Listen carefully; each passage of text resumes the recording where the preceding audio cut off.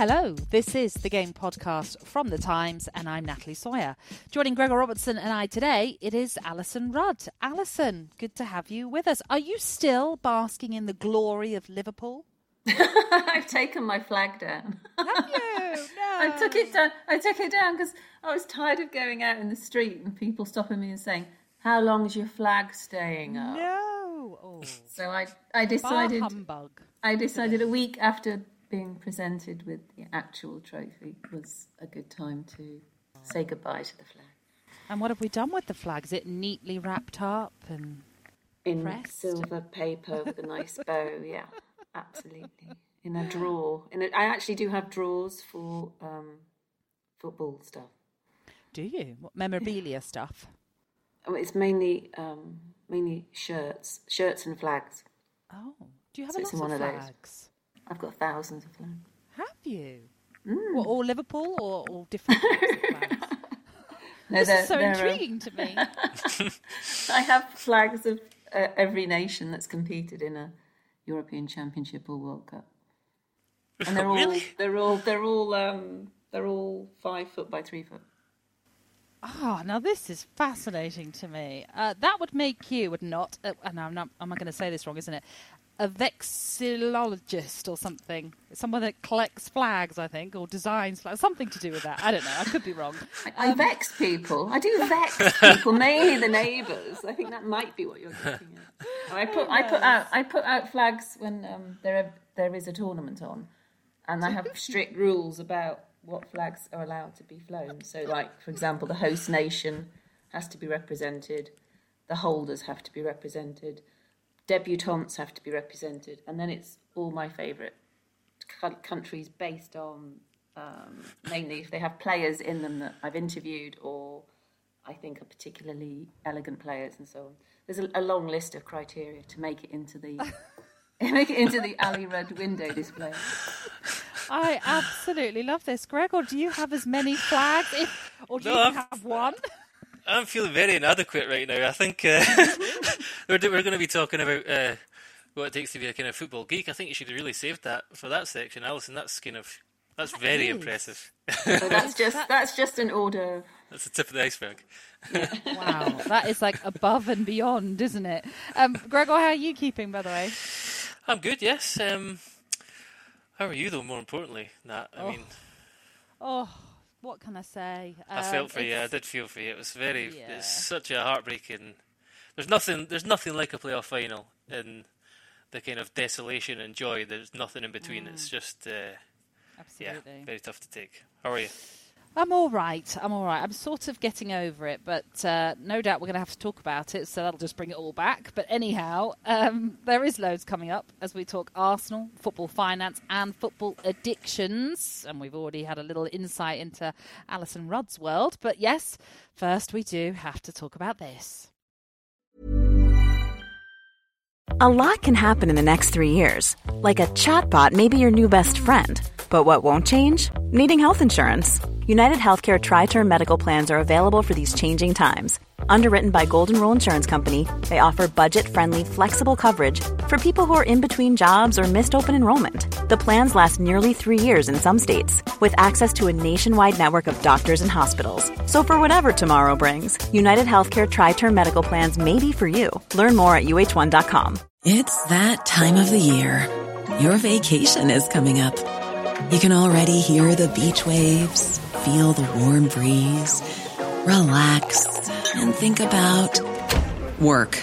You really, really want it all to work out while you're away. Monday.com gives you and the team that peace of mind. When all work is on one platform and everyone's in sync, things just flow. Wherever you are, tap the banner to go to Monday.com.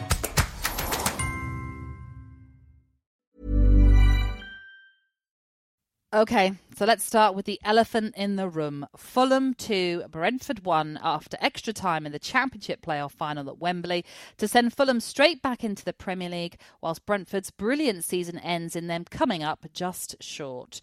Many expected an entertaining game from two of the league's top sides, but the 90 minutes were goalless and perhaps a little cagey, with Fulham stifling Brentford's attacking threat. Alison, Was that 90 minutes a disappointment or a tactical masterclass for you? Well, it wasn't a disappointment, and I got quite cross when people were tweeting, whether it was official accounts off other newspapers or just general fans on Twitter and so on, saying, yawn fest and so on. I thought it was completely fascinating when you think what's at stake, and that both teams were quite similar in their approach to the game of football. It was never going to be one of those sort of basketball games or a match where two completely conflicting styles get you on the edge of your seat. It was tense, but I think tense makes for good viewing, actually. And sometimes it was funny how far, as the game got closer to the 90 minutes, you could see both teams were just overwhelmingly petrified of being caught on the counter. So they slowed down, and then they slowed down, and then they became less and less adventurous. And I mean that, you don't, where else can you watch human beings behaving that way? It's the sort of thing you see in a nature program, isn't it? It was entirely logical that you would be fearful of going on the attack and the repercussions from it. So it was, I just found it thoroughly absorbing. I did genuinely think Brentford were disappointing. And that wasn't entirely because you mentioned the word masterclass. I mean, we'll come on to the specific tactics that were clever, but I think in general terms, I think what happened was that Brentford froze, and Fulham, having been at Wembley quite recently to win a playoff final, just found it slightly less scary than Brentford did. That was what did for the 90 minutes in any case. And then we'll move on to why it was a different story in extra time, I'm sure. What did you make of that, Gregor? I have to disagree, Alison. I thought it was pretty turgid stuff, actually, right up until Joe Bryan's goal. You're supposed to champion. You're supposed to champion non-Premier League football. I know. That's a fair point.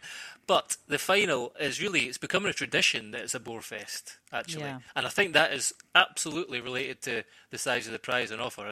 That's grown, and the more and more has been made about it being the most valuable game in football. The quality of the spectacle has declined. Undoubtedly. I mean, I think it probably will never be as bad as the Huddersfield Reading final. That was really probably the worst game I've ever seen, and then decided on penalties. And Alson's right in one regard. Just the kind of seeing the effect that has on players is fascinating, and it's actually it would be even more so with the fans there and the kind of simmering atmosphere. I remember that, and penalty kicks to decide whether you go up or down in that game. Anyway, a moment of brilliance kind of lit the game up, and the final period of extra time was very entertaining.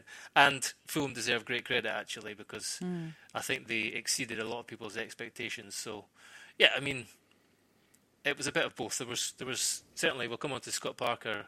I can't think of many games in which a manager has burnished his reputation to quite that extent and over one game. I really can't, because if they'd failed, then he would be in the flop who had the best squad on paper, and his future would have been questioned. So, but he kind of pulled out of the bag, and ultimately they were the winners. Sorry to say. Hey, it's been a few days. I've kind of resigned myself to the fact we're not going up. That's not happening. But after a goalless 90 minutes, as we've pointed out, the turning point came in the closing moments of the first half of extra time when Fulham won a free kick 40 yards from goal. The left-back Joe Bryan caught the Bees goalkeeper David Raya off guard, with the Spaniard expecting perhaps a cross and then unable to scamper back and save Bryan's skidding low effort. Do we have any sympathy for David Raya in that moment, Gregor? Undoubtedly, I'd have sympathy for anyone who made any mistake in a game of such magnitude.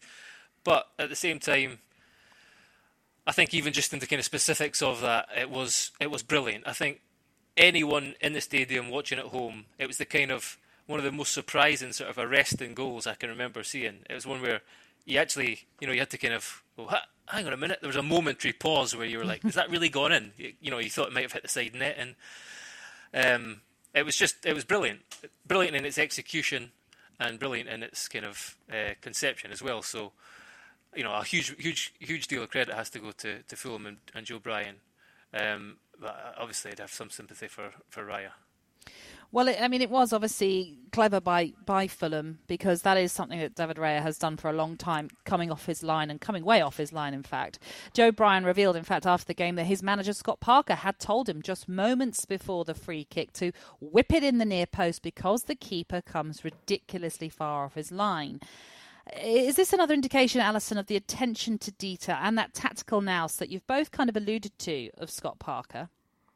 Well, he did even more than that, Scott Parker, because he'd analysed the goalkeeper aggressive stance and where he would be, and he did tell Joe Bryan, make sure you do whip it in the near post, but he also play acted that he was telling him to cross it to the far post and therefore completely fool everybody. And the combination of that sort of mind game, but also backed up with good homework and tactical analysis, is almost a rarity, really. And I don't know if it's just because it is at this point, Fulham are still a champion. We're still a championship team, and they're just more open about these things. You just don't see. The last time we had a long discussion about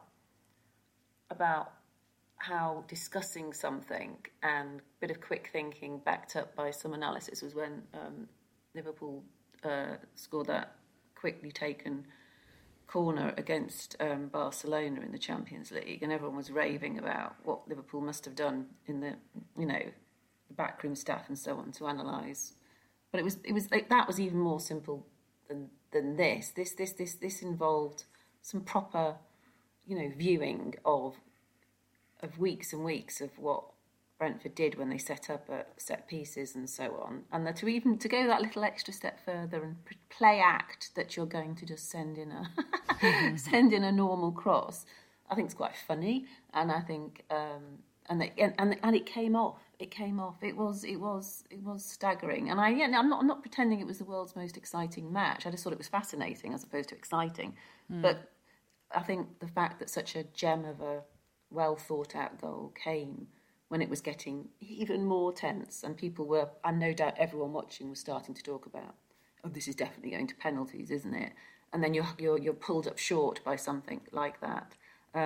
So yeah, it's and Scott Parker said afterwards, it's not just him; it's the team effort that do the analysis and the discussing of what to do.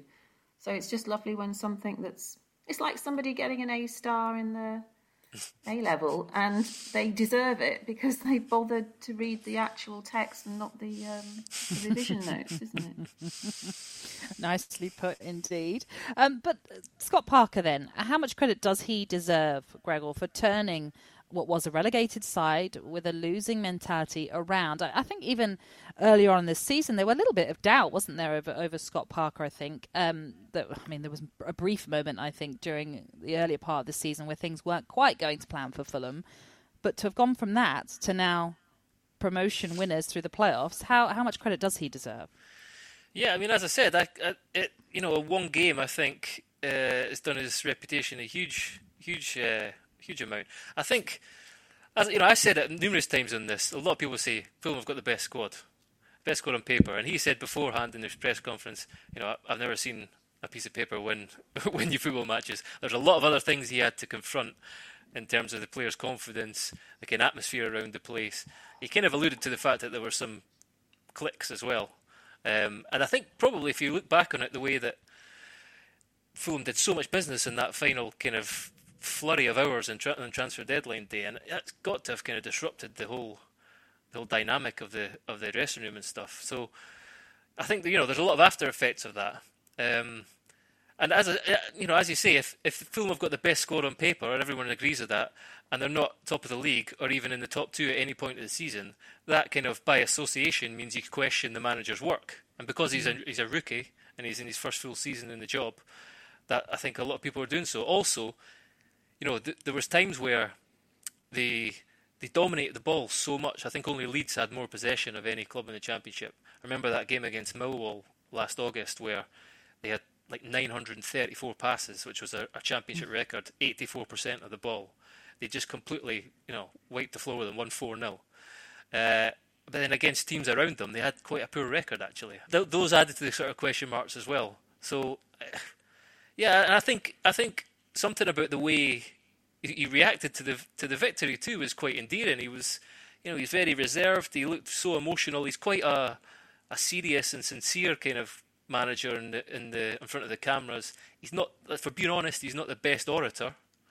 But he showed emotion, and it was quite revealing afterwards about how much he's invested into the job and over the year, and how much relief he felt. So I think, as I say, his reputation was took a huge stride. Well, in the Times today, Gary Jacob writes that Fulham are preparing a new deal for Scott Parker that will give him greater control at the club, including transfer business. He had obviously a little spell, didn't he, as manager in the Premier League, but is he ready now to step up, Alison, for you full-time in the Premier League?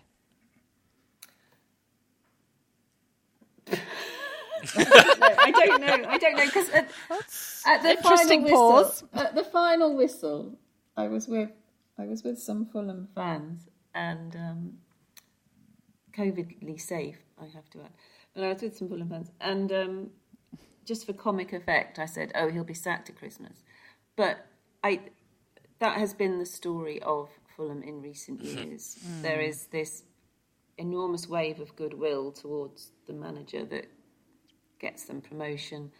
They struggle because they're a small club, and they will struggle in the Premier League. And then the owner has to decide, do I stick with my man who got me up and all the emotion attached to that, or do I pull the rug from under him and do something more drastic to try and stay up? The owner will want Scott Parker to succeed.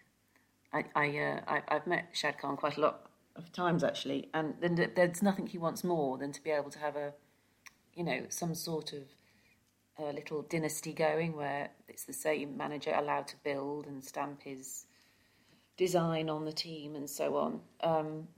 And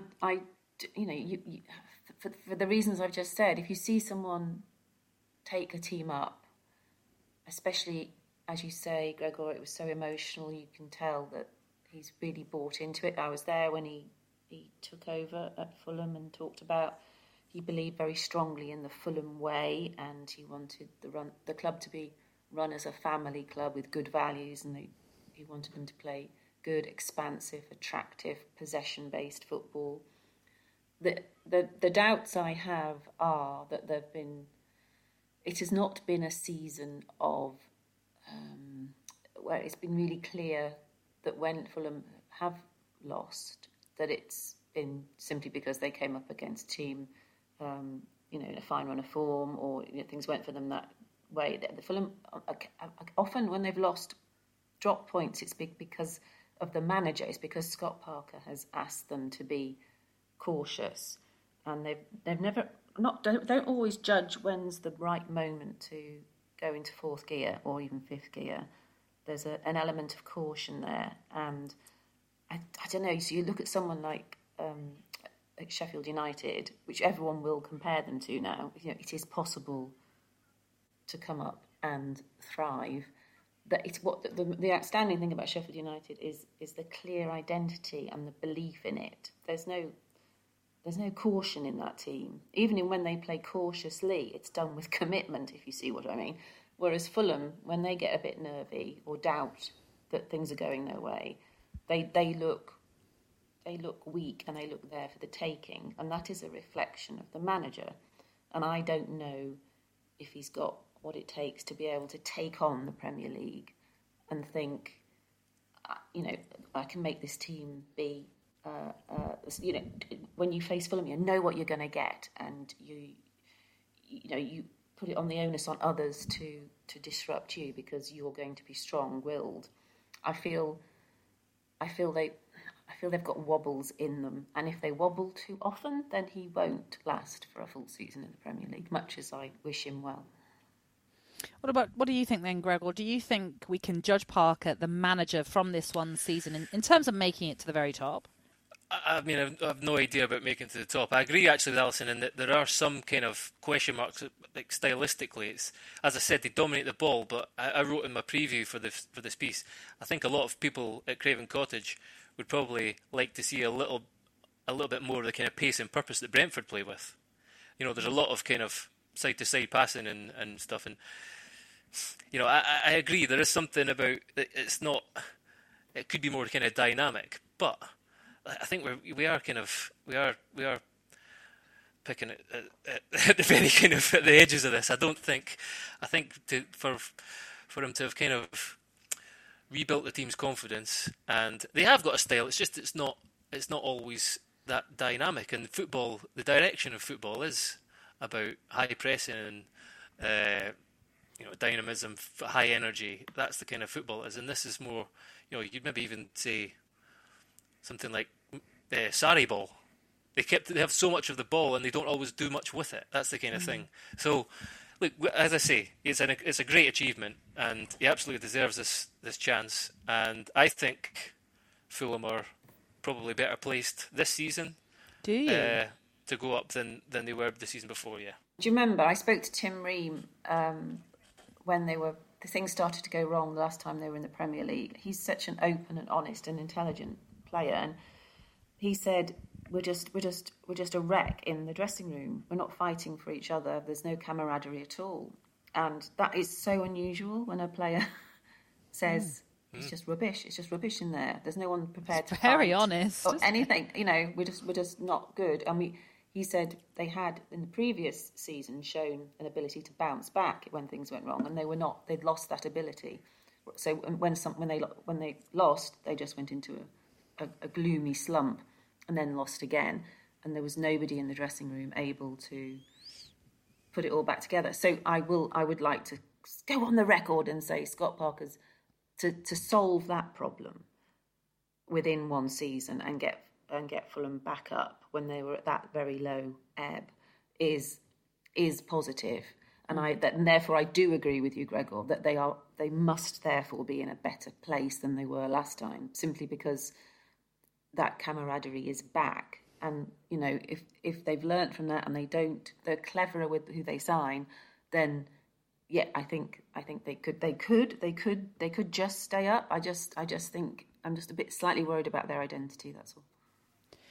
Well, 8 of the squad from that fateful year in the Premier League remain, but there has been the addition of 28-year-old centre-back Michael Hector, who has been key this season. And Gregor, I know you've spoken to Fulham's Virgil van Dijk for the Times. Could he be the difference for Fulham, do you think, staying up? He was a huge addition for them. Obviously, he signed last September after transfer deadline day from Chelsea.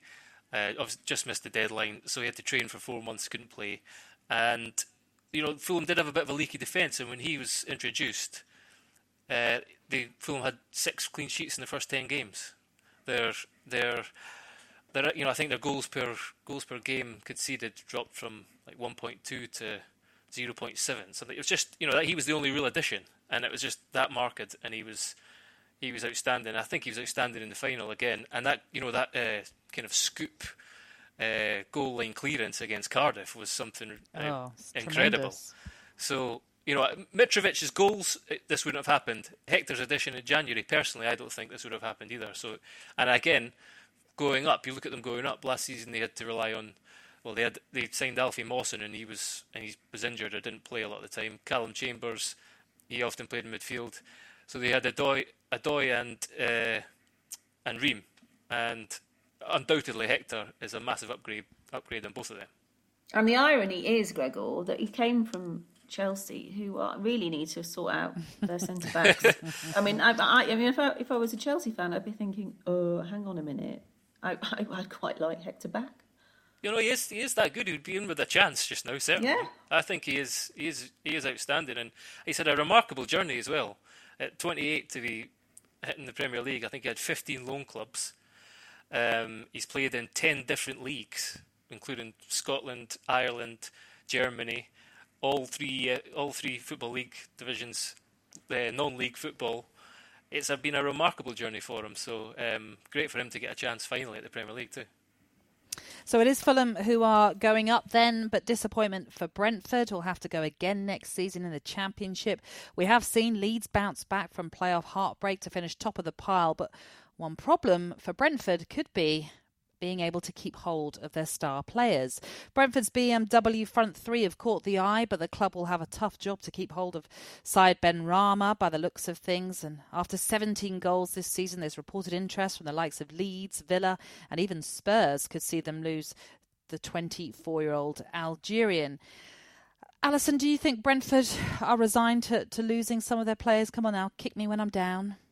No, but it's not a question of resignation. It's a question of this is their model, and they will happily sell their key players as long as they get good money for them. That's what Brentford do. And if you're a Brentford fan, which you are, you know that's true. You're going to lose them as long as the money's there. But if the scouts were only watching the final, then you'll be all right, because no one would sign. We'll be all right, won't we? Benrahma we'll be safe after watching we'll be that. Fine. But I have seen him live play utterly fantastic football, where he just twirls and swirls and nutmegs and dazzles defenders, and you've got to think, really, how would he be in a team where, with all due respect, they were able to get more of the ball to him, and he supports the players of his quality to play off, so to speak, because sometimes it's a bit of a solo run, isn't it, when he's there. I mean, I'm scared of annoying you, Natalie, but not at all. I mean, not at all. When Brentford click, it's because he plays well, and those sorts of players, they're coveted, and I'm sure he would like to know what it would be like to play for an established or a reasonably established Premier League team. But if he does go, don't worry, because it will be for the right money, and they will have planned for it. It will not come as a shock to anyone at the club when they sell him. It will be planned for, and they will have replacements lined up. I mentioned those teams that are interested, reportedly Leeds, Villa and Spurs. I think Chelsea as well have been mooted. Can you see him playing at any of those, Alison? Any of those teams fitting in? I actually could see him at Spurs. They've not, other than Son, there's no one that gets you off your seat, really, at Spurs in that way, I don't think. But whether he's a Mourinho player or not is another question. But because I don't think he does. I don't know. I've seen him track back. I've seen him put in tackles. No, he's not really. That's not what he's. It's not what he's famous for. But I mean, he'd probably. I don't know. You never do know, do you? Whether it would click going to a bigger club and it clicks and he himself just becomes that bit better, or whether he's sort of just treated because of where his journey, that he's treated as a super sub or something. I mean, it's a big step to sign someone from Brentford and then build your team around him. But I do feel when he's playing well, he definitely could fit in to a top half of the table club, because he's just got that thing that is rare, that sort of innate ability to see where the space is and drag the ball along into it. It's when he's working well, it's absolute joy to watch. Oh, it certainly is, and we've certainly enjoyed him, but I know that we are all resigned to losing him, and perhaps one or two more. Gregor, when you consider that there will be changes at Brentford, but as Alison points out, normally Brentford's analysts and scouts and everyone, they always find a suitable replacement, if not better sometimes. If they are able to do that, replace those that leave, could Brentford be favourites for automatic promotion next season? Give me some hope. I don't think Brentford will ever be favourites for the Championship, personally. No. I think it's purely because their clubs will come down, even if they are fairly kind of diminutive clubs this year, in Bournemouth and Watford, Norwich. You know, they've all got their own issues, but they've got the parachute payments, and Bournemouth are probably going to gather. You know, they could gather £100 million or something worth of if they sell some of the players this summer. So I don't think they'll be favourites, but you know better than us. Brentford are kind of renowned for regenerating, even when they lose their best players, and it's part of their plan. It's how they A, break even, and now B, invest more in the team, and their horizons have been broadened a bit. They can pay more for the players that they sign, and they'll get more for them in return when they sell them. So they'll be up there, I'm sure, and it's a wide open league. If you look at it now, I don't see a favourite. The way Nottingham Forest ended last year, I can't pick a team. I really can't pick a team that's favourite. I would probably say Watford because they always seem to get their act together. But no, it's going to be wide open, and I'm sure Brentford will be in amongst it. Hooray! A lot can happen in the next 3 years. Like a chatbot may be your new best friend. But what won't change? Needing health insurance. United Healthcare Tri-Term Medical Plans are available for these changing times. Underwritten by Golden Rule Insurance Company, they offer budget-friendly, flexible coverage for people who are in between jobs or missed open enrollment. The plans last nearly 3 years in some states, with access to a nationwide network of doctors and hospitals. So for whatever tomorrow brings, United Healthcare Tri-Term Medical Plans may be for you. Learn more at uh1.com. It's that time of the year. Your vacation is coming up. You can already hear the beach waves, feel the warm breeze, relax, and think about work. You really, really want it all to work out while you're away. Monday.com gives you and the team that peace of mind. When all work is on one platform and everyone's in sync, things just flow. Wherever you are, tap the banner to go to Monday.com.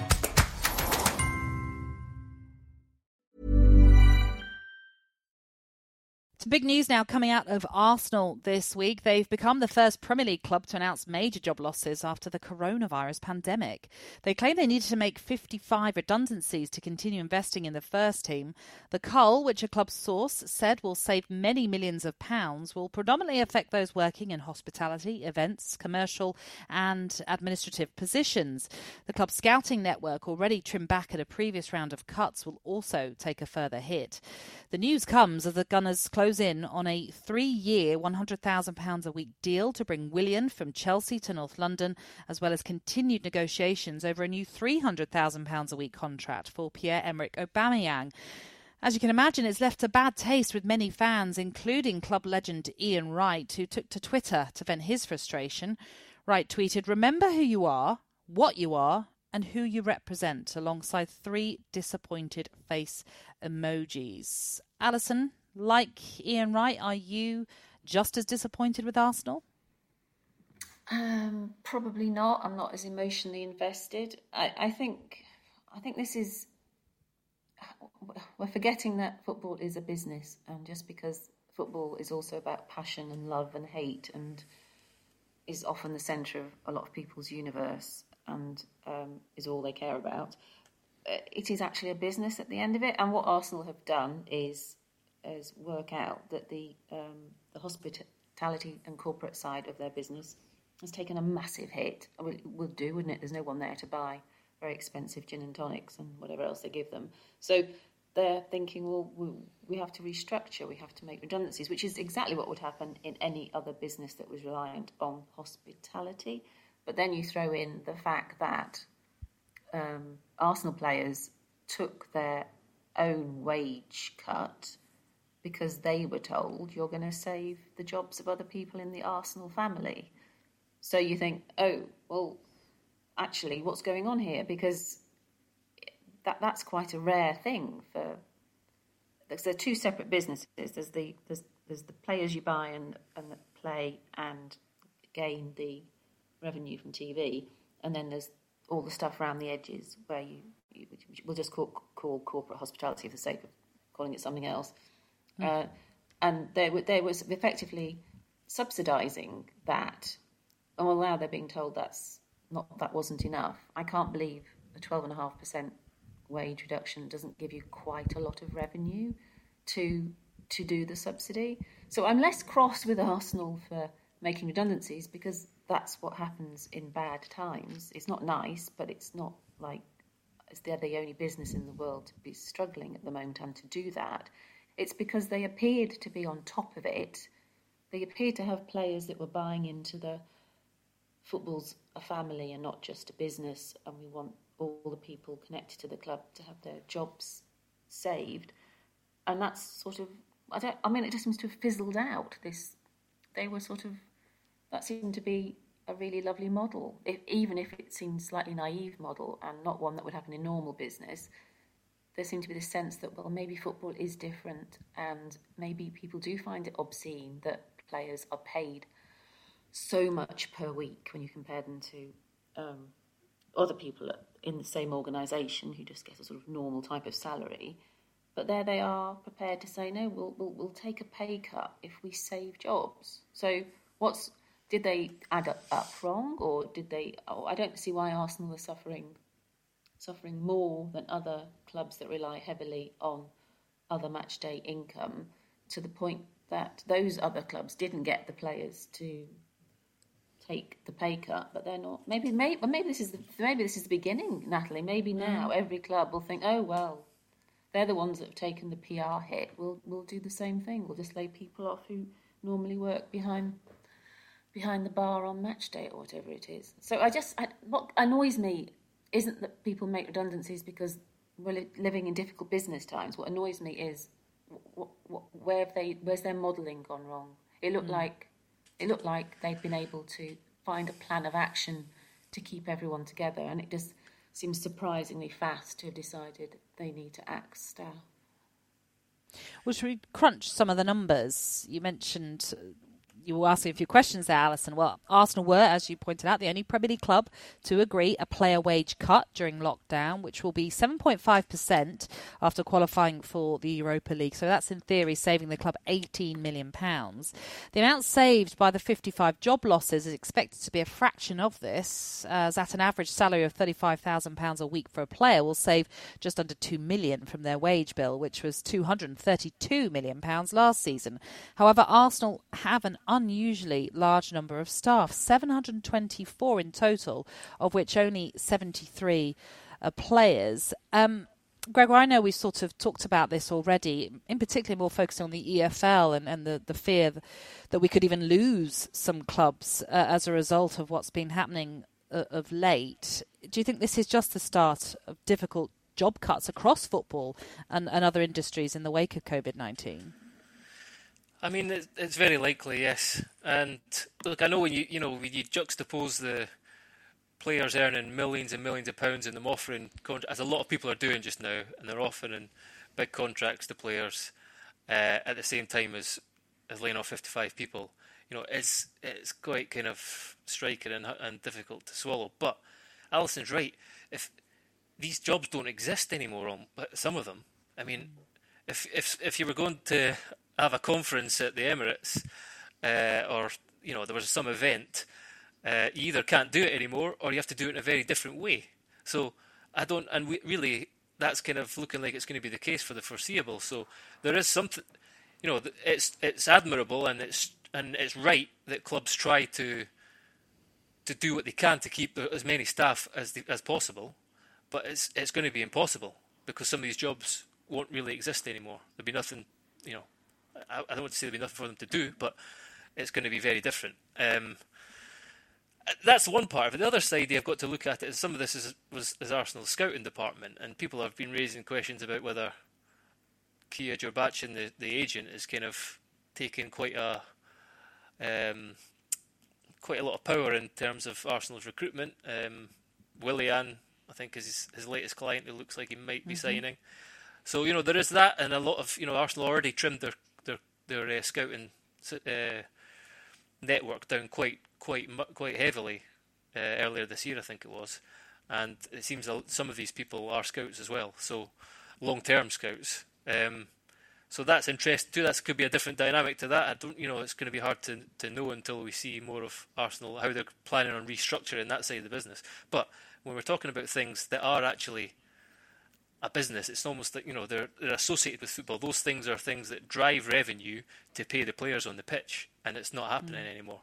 So that's the dynamic of football, and it's very sad for these people, but I think probably it is the start. I suppose, Alison, on paper, when you look at the money that is being discussed about players coming in, players who are already at the club, whose contracts are being renegotiated, and also players who are possibly sat on the bench or not even in the squad, you can understand why there is some disappointment. But equally, at the end of the day, isn't this all about Arsenal protecting their biggest assets, which are the players and the football team itself?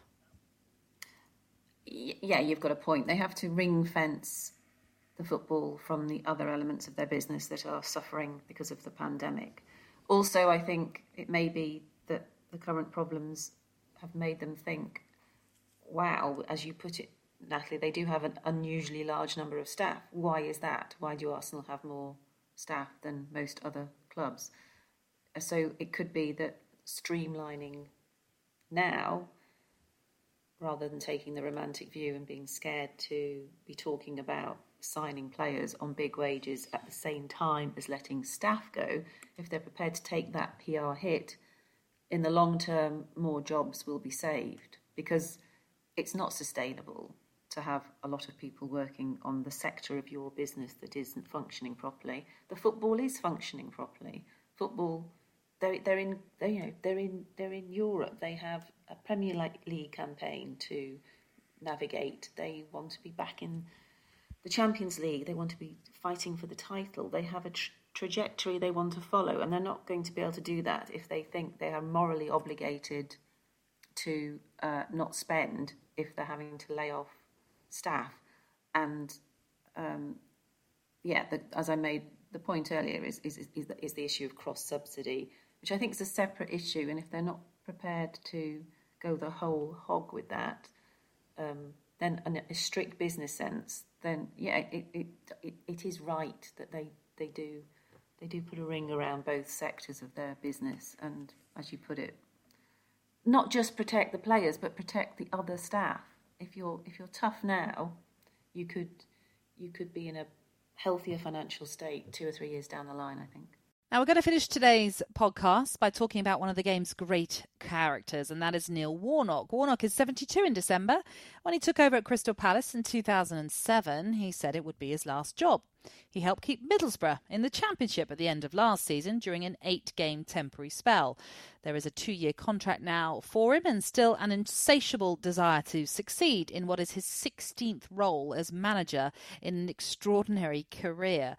In his latest press conference, he's been speaking about what keeps him motivated. He said this: "Is management my addiction? I think so, yeah," he says, "although I do enjoy a nice whiskey. When I look around, I just feel good around people that I know I can get something out of. It's not just the players. Jobs are so difficult. You have to have humour. You have to enjoy it. I love making players better. I make bad players average, average players good, and good players great." So Neil Warnock is addicted to football. Can we understand what he means, Gregor? I think so. I mean, given that I too have spent my entire working life around it in some capacity, I think I would definitely say I'm addicted. But I've had a kind of, I don't know, slightly different relationship. And when I played, I wasn't actually someone who would watch football religiously. Maybe I should have. I might have learned one or two things. But I think that there can be a limit, personally. But I am undoubtedly addicted, and there's plenty of evidence of that throughout my life. Go on, tell us then. What's the evidence? Well, I don't know. I remember moving down here, moving down to London a couple of years ago, and it was kind of like the summer that was hotter than the sun, and spending every waking minute for about 2 weeks in a darkened room with a fan on, just watching every game in the World Cup in Russia. And I think actually asking my girlfriend earlier about this, it took her about a split second to say that I'm a kind of a football geek pretty much every single day, and that I watch a game on TV, another on the iPad, and scroll through Twitter all at the same time. Sometimes I tell her stories about sort of nondescript non-league teams with such enthusiasm, like completely unaware that she really doesn't care at all. And at that point, she was kind of really getting into her flow, so I left the room. So so certainly, Susie would say I'm addicted to football. Alison, are you the same? Are you as addicted? Well, isn't addiction a negative word? I don't. Oh, it can be, I suppose. How you look at it. I think I resent the phrase addiction. All right, you're a football fan. Should we say that? Yeah, I am, and I don't. I mean, I've been doing this job 25 years, and in that time, I have met quite a few people who have admitted to me I've been sat next to them in the press box, and they've said, "I'm not enjoying this anymore. I'm gonna do something else," or "I think I'm getting a bit jaded." And so when I first started and people were telling me that, I was thinking, "Oh my word! I wonder how many years I've got before I feel, this is just run of the mill stuff. I'm not excited." But I will admit that I get excited when the Times football desk put out the match list, so you find out where you're going for the next 2 games. I open that email like it's opening a big surprise package in the post. I think, oh, where am I going to go? Where am I going to go? I'm sad enough to sometimes think, I'll guess where I'm going. And I still have that sort of childlike sort of enjoyment of the mere act of being sent to watch a football match. And it hasn't happened to me yet that I feel jaded. So if that means I'm addicted, then so be it. But I wouldn't call that addiction. I would just call that being in love with something and being devoted. Perhaps that's a better way of saying it, in love with football. But just before we move on and talking about your own personal experiences, for you, Gregor, obviously having played the game, did you ever think about not being a part of the game still? Obviously, you've moved into a different element of football in terms of being a journalist now, but did you ever think you could move away from it altogether? Yeah, I did.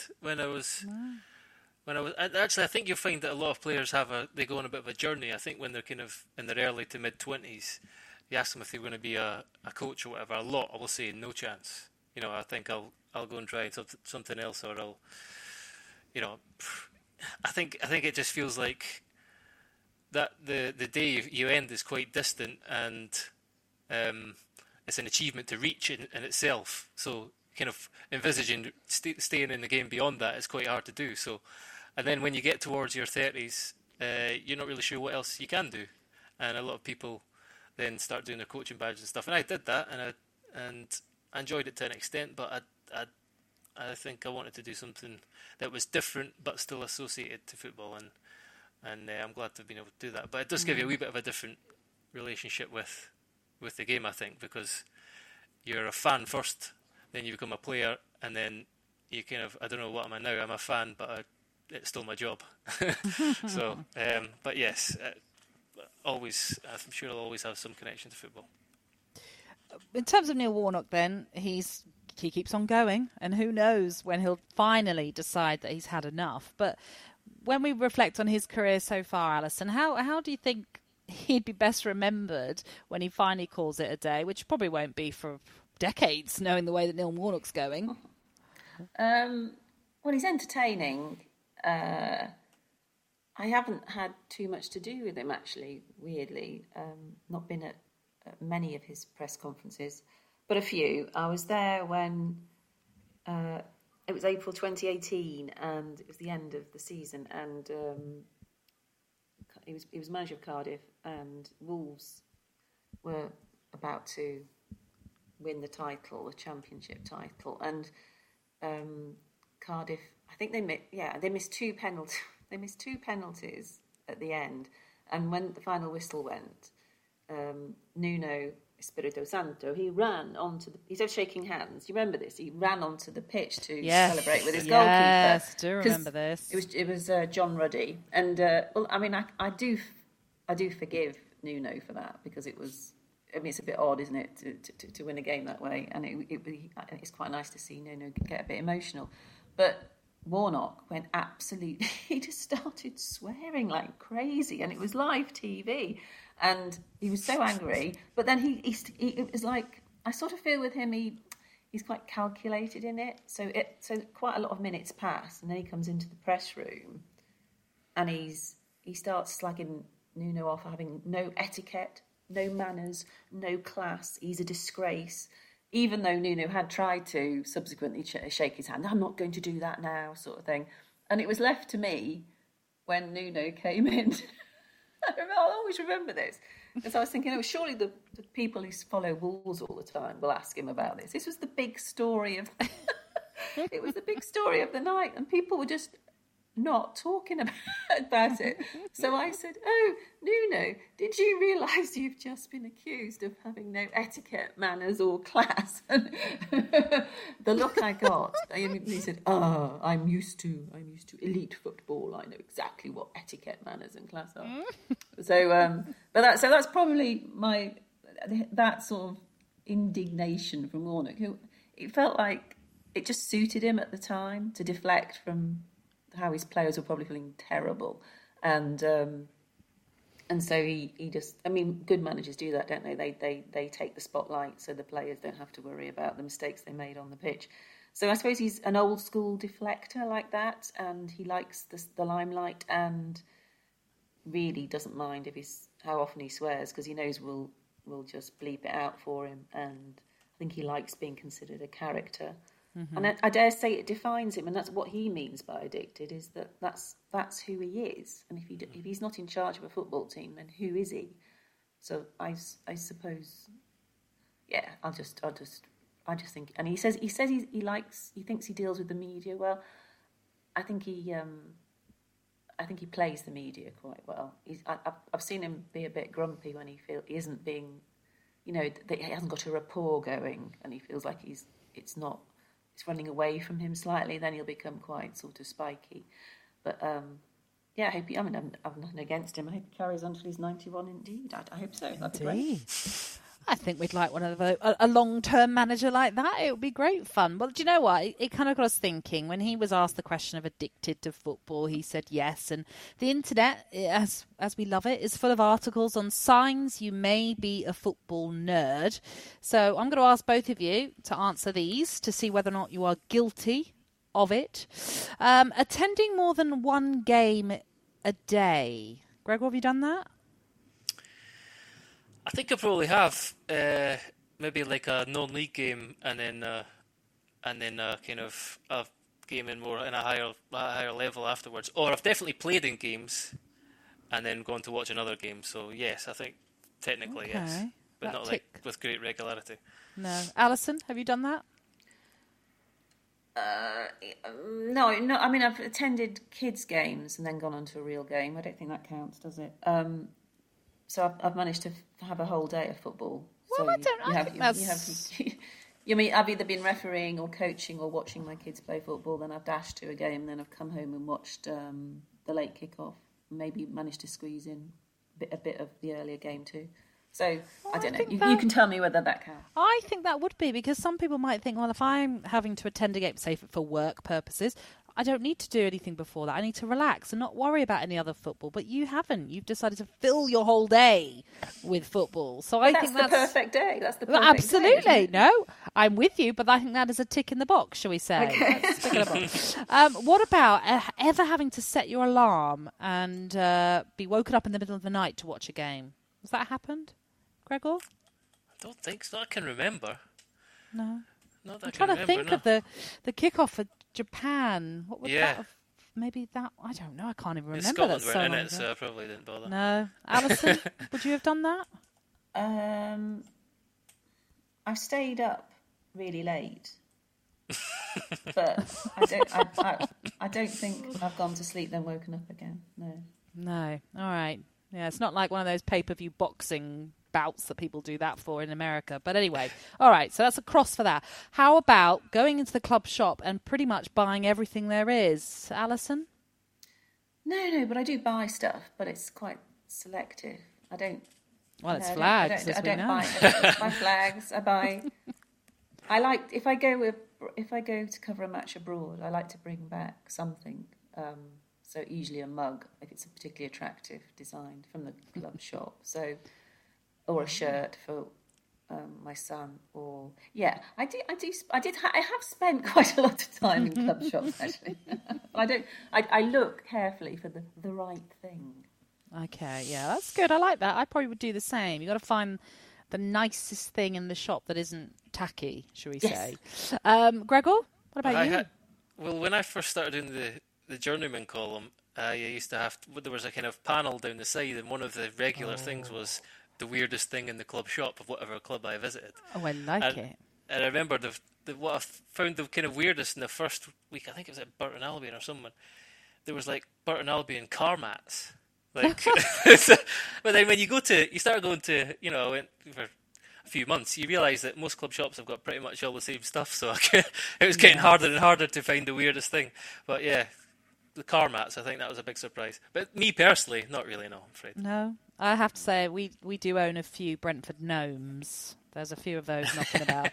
I have to say, yeah, they've definitely been bagged a few times. What about revising football trivia so you don't get caught out in pub quizzes? I think this is a silly one, really, because, Alison, you don't need to revise football trivia. You just know it. I used to be. I'm really bad now. I think Google has been bad for my brain because I'm not surprised. if you're at a game, I don't need to watch a game knowing everyone's stats because I can just quickly look them up. So I don't. It's like a waste of brain space to fill it with stats. But before Google, when I was a kid, some of my happiest moments were when, at the end of term, and the teachers would say, "Okay, we're going to have a quiz," and people would pick teams, and you wouldn't want a girl on your team if it was going to be a sports quiz. We'd always win because I was the girl who knew I knew the sporty stuff. But that's because you had to know it. You couldn't look it up. You either knew it or you didn't know it. So no, I don't revise now. No. What about you, Gregor? Ever had to do that? Actually, probably for the first time ever during lockdown when I was having the odd Zoom quiz. I was doing a bit of revision then if I was doing ones with my mates. But you took it that seriously? Yeah, absolutely, yeah. Gregor. Competitive. I still lost it. Oh, dear. Taking time off work to watch football, has that ever happened to you, Alison?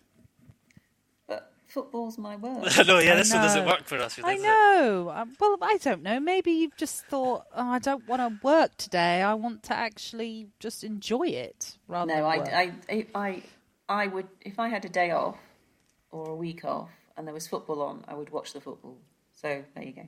There you go. And Gregor, I suppose that's the same for you. Yeah. I've not really had a job I can take time off either, to be honest. No. That's true. It's a bit tricky for you to say to the... Yeah, go on. I know. Chris Wilder, do you mind if I have next week off? It's a really important game. I fancy going to the Old Firm.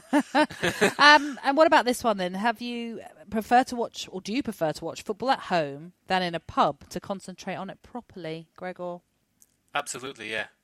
I mean, or worse, I go and I'm the most antisocial friend imaginable. So, oh dear, nobody wants that. No. Yeah, no, definitely. I want to, because you can't watch it properly. You can't hear the sort of analysis and the half-time debrief and all that stuff. I definitely much prefer watching at home. But would you do that? What if it was just a social gathering in the pub? Would you still rather be able to hear the analysis, even if it's a day off, you're not working, Gregor? Or if it's a big game, absolutely, I will zone out and I will ignore my friends and try and listen to us and understand what's going on in the game. Wow, we are really learning about the true Gregor Robertson now. Alison, would you agree though with what? Yeah, overall, I'd rather watch football so I can really concentrate. But occasionally, it's nice to be in a pub and to get showered by beer when a goal is scored. Everyone's got to go through that. That's true. Okay, confession time then. What is your biggest football geek moment? I don't really like to say football geek because it's a passion, isn't it? So, Alison, we've learnt about your flags and the fact that you are a vexillologist. There we go. But Gregor, have you got anything that you want to divulge now? You want to own up and confess to? I don't think I could really call it a geek. I could call it kind of fanboy moment I once had, where I think I probably said on this podcast my absolute hero growing up was John Collins. Classy left-footed player who played for Celtic. Posters all over my bedroom wall. And it happened that when I was 18 at Forest, I played against Fulham in a reserve game, and John Collins was playing. And afterwards, I couldn't resist going up and telling him how much he was my hero. Like, it was, I think I went far too far into full fanboy mode, and it was getting a little bit awkward. He was very kind to me, actually, and he's kind of, in the way he reacted, but that's probably my biggest fanboy geekish moment, I think. And Alison, I'm assuming the collection of flags isn't what you would regard as your biggest footballing geek moment, is it? Or is it? No, I hadn't even thought of that. When when Eddie Large died earlier this year, someone sent me a clip, and I'd completely forgotten, but I had appeared on Baddiel and Skinner's fantasy football show. Yeah. And I was there representing my team, a league called the Elvis Presley Memorial League, and my team was called Barca Babes. And in the clip, they go, "Oh, I think we've got a manager in the audience, and it's Alison Rudd." And I look so ridiculous. Anyway, I'm wearing a Barca jacket, and they actually said, "Why is your team called Barca Babes?" And I said, "Well, I like Barca. I'm a babe, and I didn't expect to have to justify it in front of tens of viewers." And they cut that bit. Oh, and then, but then they asked me about my team, and this is where it gets geeky. So on telly, there's me, and I start moaning about the fact that in my fantasy team, I've had to put Teddy Sheringham in, and I shouldn't have done. And it's just so train spottery. It's just so I that probably given how public it was. And there's still footage out there, and quite a lot of people tweeted when it came out. People were tweeting me, "Oh, you were so cute." But anyway, so you went from fantasy football to collecting flags. Is that what happened, or were you already collecting flags at that point? I was already collecting flags. Really? Is there one flag that's more precious than any of them all? Yeah, because on Mother's Day, I got a card that said "Happy Panama's Day," and it was the Panama flag. Isn't that lovely? Oh, that is sweet. That is sweet. I love it. Who knew? Did you know this, Gregor? This obsession with flags that Alison had? Absolutely not. No, I'm intrigued. Have you got like a kind of big casket at home that you keep them all in, or what? Yes, I've got. I've got an old-fashioned filing cabinet. Oh. So if you were a thief, then you might think, "Ooh," you'd open it up and it's full of flags. It's not full of important documents. Are they alphabeticalised? Oh no, because the fun is before every tournament you have to throw them all over the floor and try and remember who's who, and then make decisions, and we have votes and things. It's good. I just love it. I absolutely love it. Well, that is it for now. Many thanks to Alison and to Gregor. Remember to subscribe to The Times and The Sunday Times for award-winning journalism on every platform. It's just £1 a week for an 8-week trial. All you have to do is search The Times subscription for more information. We will be back with you on Monday, so in the meantime, enjoy your weekend.